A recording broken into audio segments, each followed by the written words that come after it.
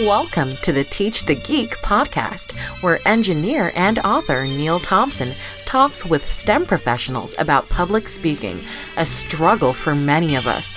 Whether you're a novice public speaker or a proficient one, you can always pick up tips on how to improve. Here's your host, Neil Thompson. Welcome to another edition of Teach the Geek Interviews. My name is Neil Thompson. I am the founder of Teach the Geek. It's an online platform for science and engineering professionals. I'm also the creator of the Teach the Geek to Speak online public speaking course. You can go check it out at teachthegeek.com. Again, that's teachthegeek.com. Today, my guest is Manjula Selvarajah.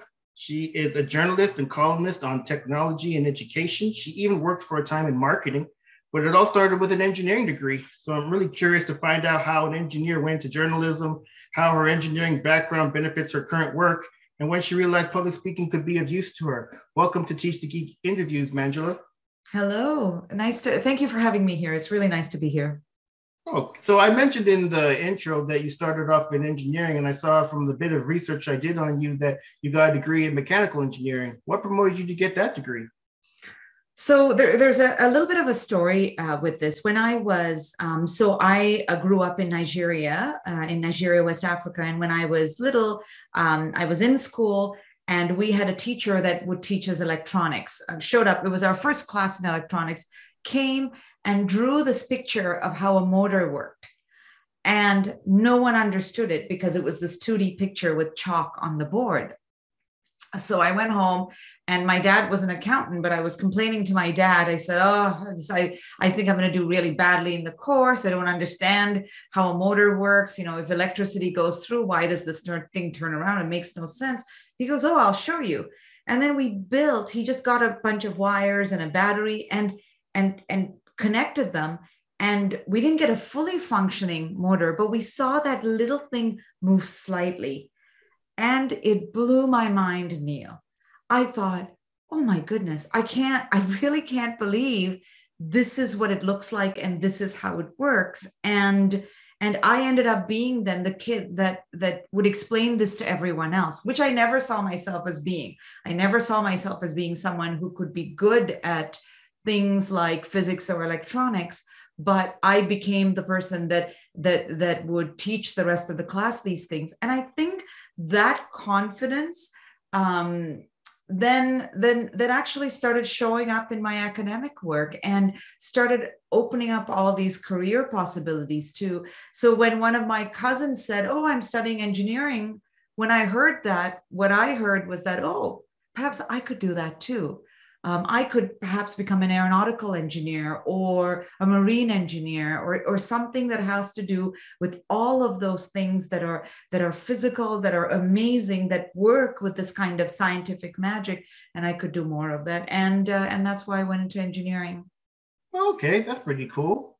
So then you get this engineering degree. What type of work did you do once you got your degree? So right when I got out, I was part of, the other thing that I recommend to people that are in colleges or universities that are doing degrees of this kind is get involved with conferences and other initiatives of that kind that bring speakers and bring other sort of engineering graduates to the school because you can form relationships with them. And I was working, recruiting speakers for a student conference in engineering and met a couple of people that worked at AT&T. They must have sort of liked working with me because a couple of weeks later, they said, why don't you just come for a visit into the office? And I didn't realize this when I showed up, it became a series of interviews. And so I ended up in telecom. So I was working on capital finance in telecom. And from there, I moved into doing consulting in telecom. And from consulting in telecom, I moved into software because that was around the time that all of these startups and software companies, really interesting small software companies started emerging. And that's where I ended up in software and software marketing. Wow. So all the work it seems you have done, I mean, I'm trying to see the link between mechanical engineering and software and marketing and all these other things, but I'm kind of having a little bit of difficulty doing that. Did you kind of stumble, I guess, if another company had approached you as opposed to AT&T, is it possible that you would have ended up working in a completely different industry? I think so, because the time when I graduated, we were in the middle of a mini recession, and the class before us had struggled to get jobs. And I think what was happening is when you graduate from engineering, especially mechanical engineering, it forms a foundation for you, right? You could go out with that and do anything. So when I look at my class, there were people that went on to get a law degree, people that went on to get an MBA and went into finance, people that went on to work in coding. So when you come out with that kind of a mechanical engineering, it's that foundation. And I think where I found myself in my last year is, I don't think I'm going to become an aeronautical engineer. There are not a lot of jobs in that field. That's what I came into engineering to do. What am I going to do now? And all of these speakers that are coming in are all coming with all kinds of, we had, I think a couple of weeks before that, we had someone from Deloitte and Touche that was doing management consulting. Like, it seemed like the engineering degree was like getting your life sciences degree, where you could become a pharmacist, an optometrist, a researcher, or scientist. You could do all of these things, right? So you're absolutely right. I think if I had recruited another speaker who had come in and said, I'm here from a management consulting firm. We seem to be working really well together. Do you want to come for a tour of the office? And I'd gone for that tour of the office and been impressed with what I saw. I think I would have ended up there. But one of the threads that I've always followed in my career is I've always, it started out as something that I ended up with, and then it started being something that I would actively look for. So when I look at those first series of jobs, I seem to be drawn to people that were intelligent, the people that just seemed to be real thinkers and doing intelligent work more than the actual product or more than the actual service that they were selling. And I would say that my first two jobs were that. And then it became, when I went into software, when I went into even the particular roles that I chose in journalism was always, am I being interviewed by people, and will I be working with a team of people that are far more smarter than me? Let's just put aside the show they're on. Let's put aside the product that they're coding, the service that they're selling. Are these people smarter than me? And I found myself that I do really great work, and my career goes places when I'm surrounded by people like that. So I would say that was the constant threat that I didn't actively look for, but happened to be attracted to at the start. And then once I figured that out, now when I go into an interview, when I look, if not that I am right now, but if I happen to, that is what I specifically look for, is super smart people doing smart things. When you were talking, Angela, it made me remember when I came out of school. Maybe it was a couple of years after the whole .com bust.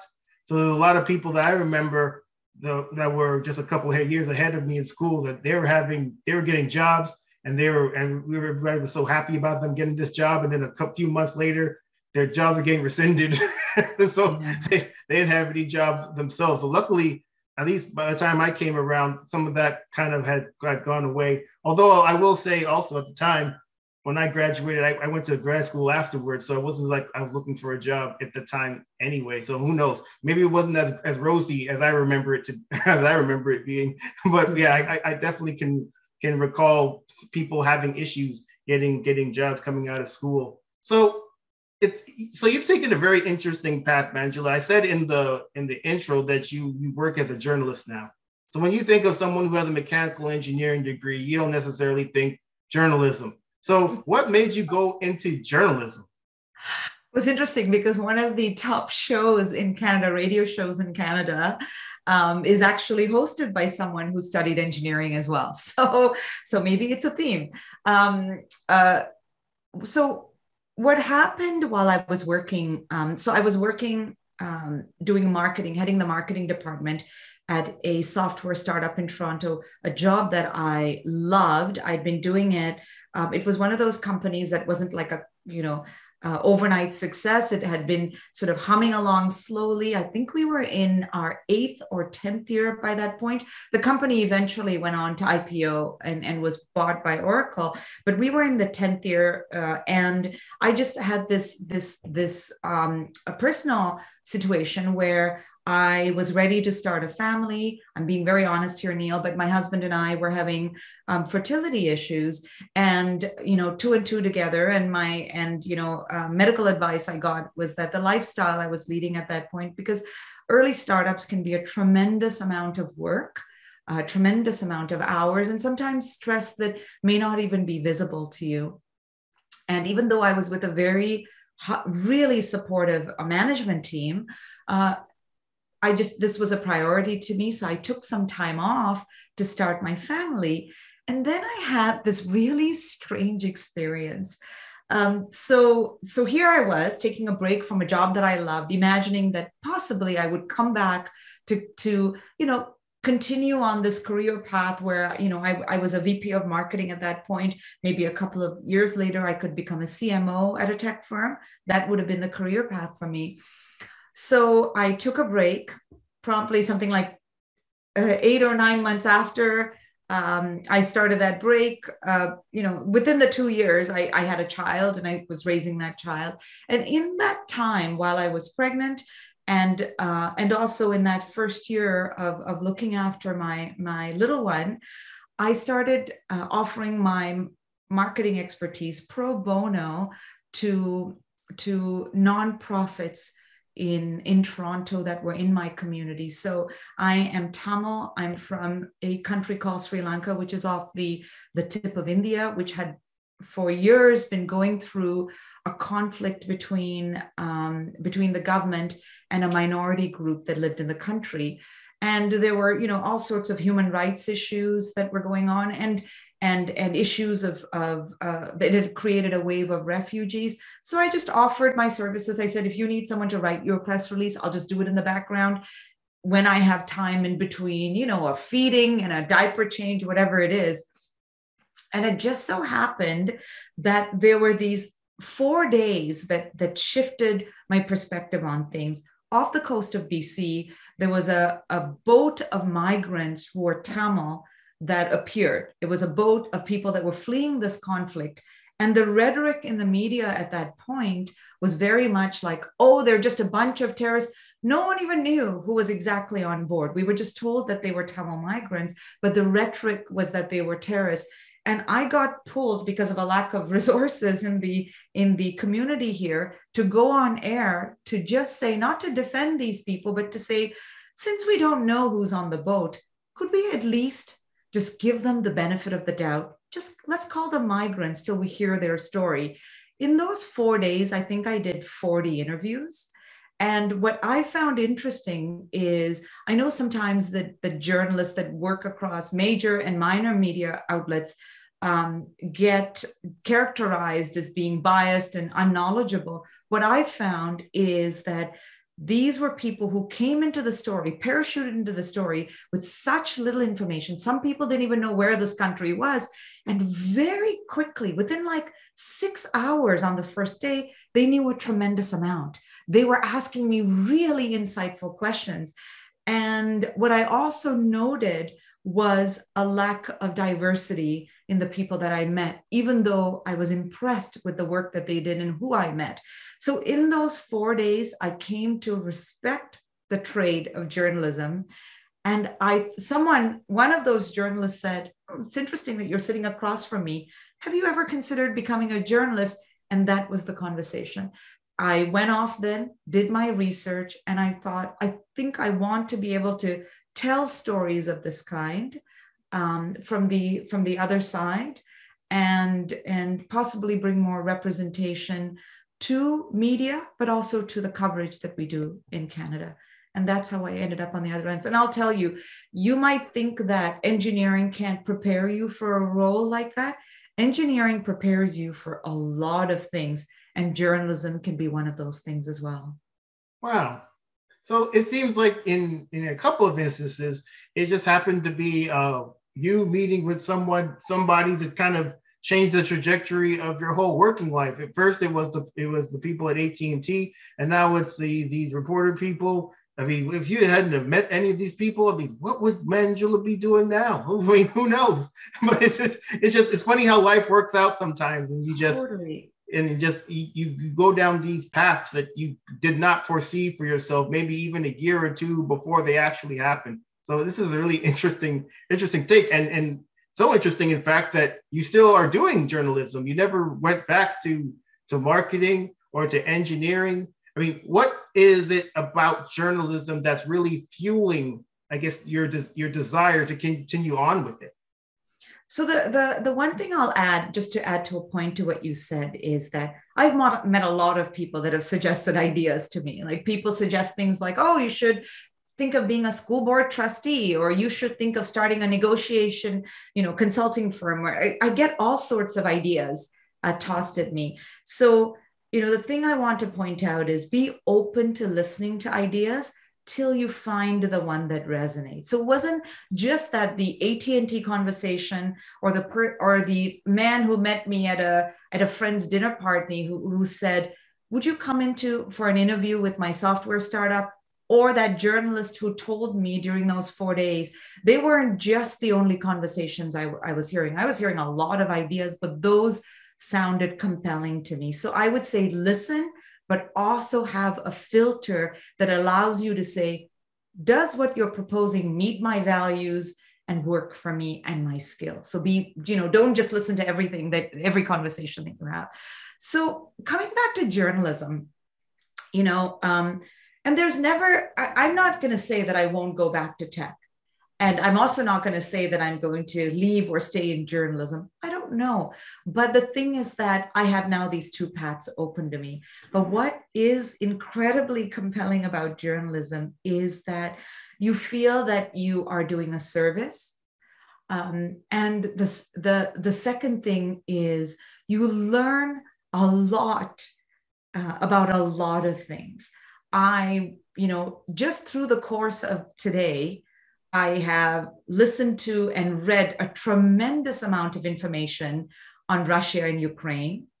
I have read and researched a tremendous amount of information on people creating memorials. Someone created a memorial for Breonna Taylor in the metaverse. So I've read about that whole trend, and it's super powerful. Look at those two things. They're so opposite. So you can go really profoundly into these things.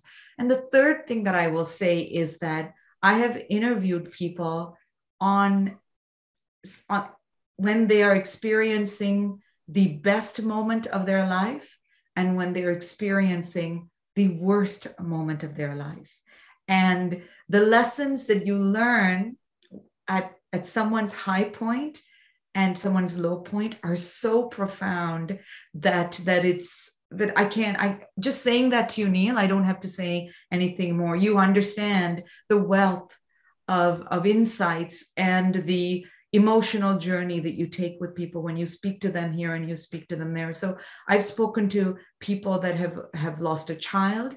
I've spoken to people that have won an incredible scholarship to something.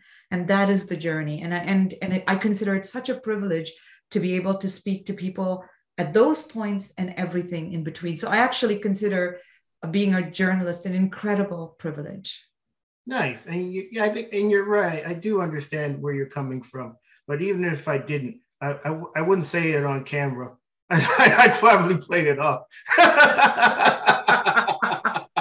That's an interesting comment. Yeah, I know that. Then off camera, like, I had no clue what you were saying back then. But tell me, does that make sense to no, you? That it absolutely makes sense, and then that's the answer I'm sticking with. So so you work as a journalist, and it's interesting work. And I'm sure as part of your job as a journalist, you have to be able to talk to people. You got to be skilled at talking to people in various capacities. Is talking to others, communicating with others, something you've always been good at? And if not, what did you do to get better at it?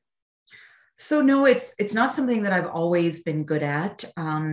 Specifically, I remember back to this one key presentation I did when I was working at the software startup. I had to do a presentation to a massive business partner, and I was nervous. I stumbled. I had this beautiful presentation of slides, and it was such a mess. And I remember my CEO, who was a mentor, said to me, "That was really bad." Actually, I think he might have used the word horrible. That was really bad, but it's something that you can work on, right? And that's the great thing, and I've been watching a couple of the interviews that you've done, and the lesson, I love that the lesson that comes through, and it's something that I feel that you believe in, which is why I really wanted to speak to you as well, is this idea that this is not rocket science. The only thing probably that is rocket science is actually rocket science. This is something that you can totally learn.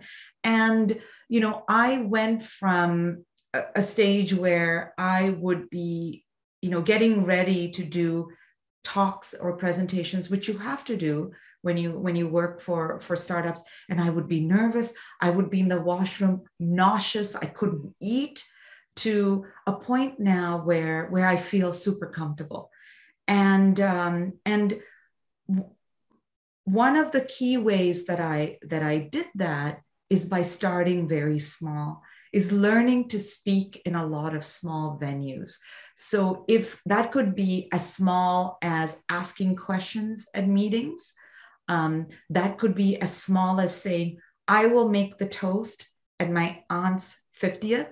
And I would only say one line like, 'I'm so happy you're in my life.' And that's it. But you start really small, and then you start saying yes to things, and don't be afraid to fail. But I think a lot of speaking is not about, people think about things like getting rid of the ums and the ahs, and look at me, I don't sound polished. I'm all over the place with you, Neil, right? But it doesn't matter. Right? It doesn't matter. What you have to work on is just getting your point across. So what I would recommend to people is I think that the journey I took worked for me, is starting really small and work on your confidence with those small things, and keep saying yes till you're ultra comfortable doing the bigger things. Yeah, I fully agree with you there. And I think you're right. I mean, I think this interview is going great so far. And I certainly, but then again, I certainly wouldn't tell you to your face. I would like to do that. I do it behind your back like a gentleman. Okay. That's what I do. And I think it's kind of funny if the toast would have been, "I'm so happy you're in your life." Hopefully that boss that you had, that CEO boss that you had wasn't there, because then he'd say that was terrible. That's not a toast. You need more than a damn sentence. Exactly. But you know what? Sometimes there's a way, there's a way that you give feedback. And I love that you said that about do it in one-to-ones, which is what he did. And what he also said is, he was frank. That was horrible. Everyone knew it was horrible. I knew it was horrible. And he said it. He didn't, say, well, and he said, but we can change this. And let me talk to you about some strategies of how you can get better at it. And that's how you do. That's how you give feedback, right? Yeah. I fully agree with you there, Manjula. But it just depends on who's receiving that feedback. I mean, you could have been someone who, if he had told you that was horrible, you could have just shut it down right away. You didn't want to hear nothing after that. You're supposed to tell me something good before you tell me it was horrible. You can't just leave with "it's horrible." Don't ever do that to anyone. Oh my gosh, don't ever do that to anyone. If you cannot provide that cushion of kindness, I really be cautious about providing feedback, because we've been living through a pandemic, especially now. We've been going through all sorts of things in the world. It's like NPR says, they interview with some level of compassion, not with ruthlessness. So you should do that with your feedback too. You're there to grow people. Yeah, you got to start with a little bit of sugar before you give them any of the vinegar. Because you start with that vinegar, it's just, I ain't done with this. I don't care what you got to say after this. Absolutely. So when it comes to the work that, or I guess presentations that you have to do, any kind of communication that you have to do in front of others, do you have a process for putting it together? And if so, what is it? So that's a very good question. So, right now I'm in the process of working with a production team to create a podcast. I prepare for talks like Talks with You, and I also have live hits that I do on the media outlet that I work for. So one of the things that I would say is that I prepare incredibly. Like, I do a significant amount of preparation for them, and pretty much here we're having a conversation, but pretty much for everything that I do, I word for word write everything that I have to do. So if I have to make a speech, even the good morning, how are you? I just want to point out to you where the washrooms are in this room. Remember to turn your cell phones off. Everything is written word for word. It's called scripting. And the reason that you do that is if you're having a bad day, if you're not feeling that energy that day, turn to your script, right? And if you work out on if you detail a script, your brain remembers it better. So I do my research. I write a detailed script. I have my mouth exercises that I do, the E, I, O, U, loud in a room, and it sounds like an ah, say it really loud to widen yourself, crunch an apple, drink some hot herbal tea, bend over. I'm going to do this right now. It's going to look strange, but you got to, and shake yourself off, because you need to loosen yourself and take up space, right? And then do the best that you can. I know this all sounds strange, Neil, but this is how you prep yourself. But I would say that so that you remember that, I actually have a checklist on a sheet that I do. And every time I'm about to make a talk, the morning of, I make a copy of it and I go and check. Cup of tea? Yes. Wi-Fi? Check. Script? Done. Research? Done. Have I done my exercises? Yes. And it's like, it mentally prepares you ready to do this talk. So did I do all of those weird exercises before I'm speaking to you? Yeah. Did it look funny? Absolutely. But I was in a quiet room doing it, so no one saw it. So there you go. So yeah, I was about to say, I mean, hopefully you're doing this by yourself. Because if I know if you're just in a room crunching or eating an apple while pronouncing all your vowels while bent over shaking, I mean, people are going to think you're nuts. This is the person that we have to listen to right now? I don't know. Yes. I don't know about this. Run into a private room to do it. But yeah, but I think the research is also super important, because it's the amount of respect that you have. One other little thing that I will tell you is, when you are in a room and you're about to make a talk, take a breath, scan, and tell yourself that you own the seat and you own this podium, and that no one would have invited you to do this if they didn't go through the filters of thinking that you should be there, and then just go for it, right? Because if you question yourself, well, you don't have to do any of that. No one invites you to that podium if they didn't already go through the audition in their head. So all you have to do is deliver when you're there. Yeah, I fully agree. And then if you do all of that, then you won't have somebody coming up to you afterwards saying that was horrible, like your CEO did all those years ago. Yes. Well, this has been great talking to you, Manjula. Thank you so much for being a guest. How can people get in touch with you? Oh, you can find me on LinkedIn. Please reach out. And if at any point you just need a little pep talk, I love giving pep talks, reach out to me on LinkedIn. I'm happy to point you to resources too, so you can get better at speaking. This is one of them. And then you can find me on Twitter at Manja Selva, ManjaSelva. And please speak and talk more. I want to hear a lot more opinions and voices out there.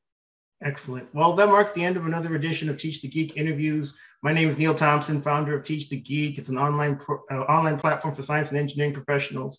I'm also the creator of the Teach the Geek to Speak online public speaking course. And you can find out all about it at teachthegeek.com. Again, that's teachthegeek.com. Until next time, take care and stay safe. Thanks, Manjula. Thank you. Well, everyone, that marks another episode in the can. I hope you enjoyed it. If you like these episodes and want to support Teach the Geek, please subscribe, share, and like. on any of your favorite podcast platforms. We're on all of them. Also, if you prefer to watch the episodes, head on over to the YouTube channel at youtube.teasethegeek.com. Until next time.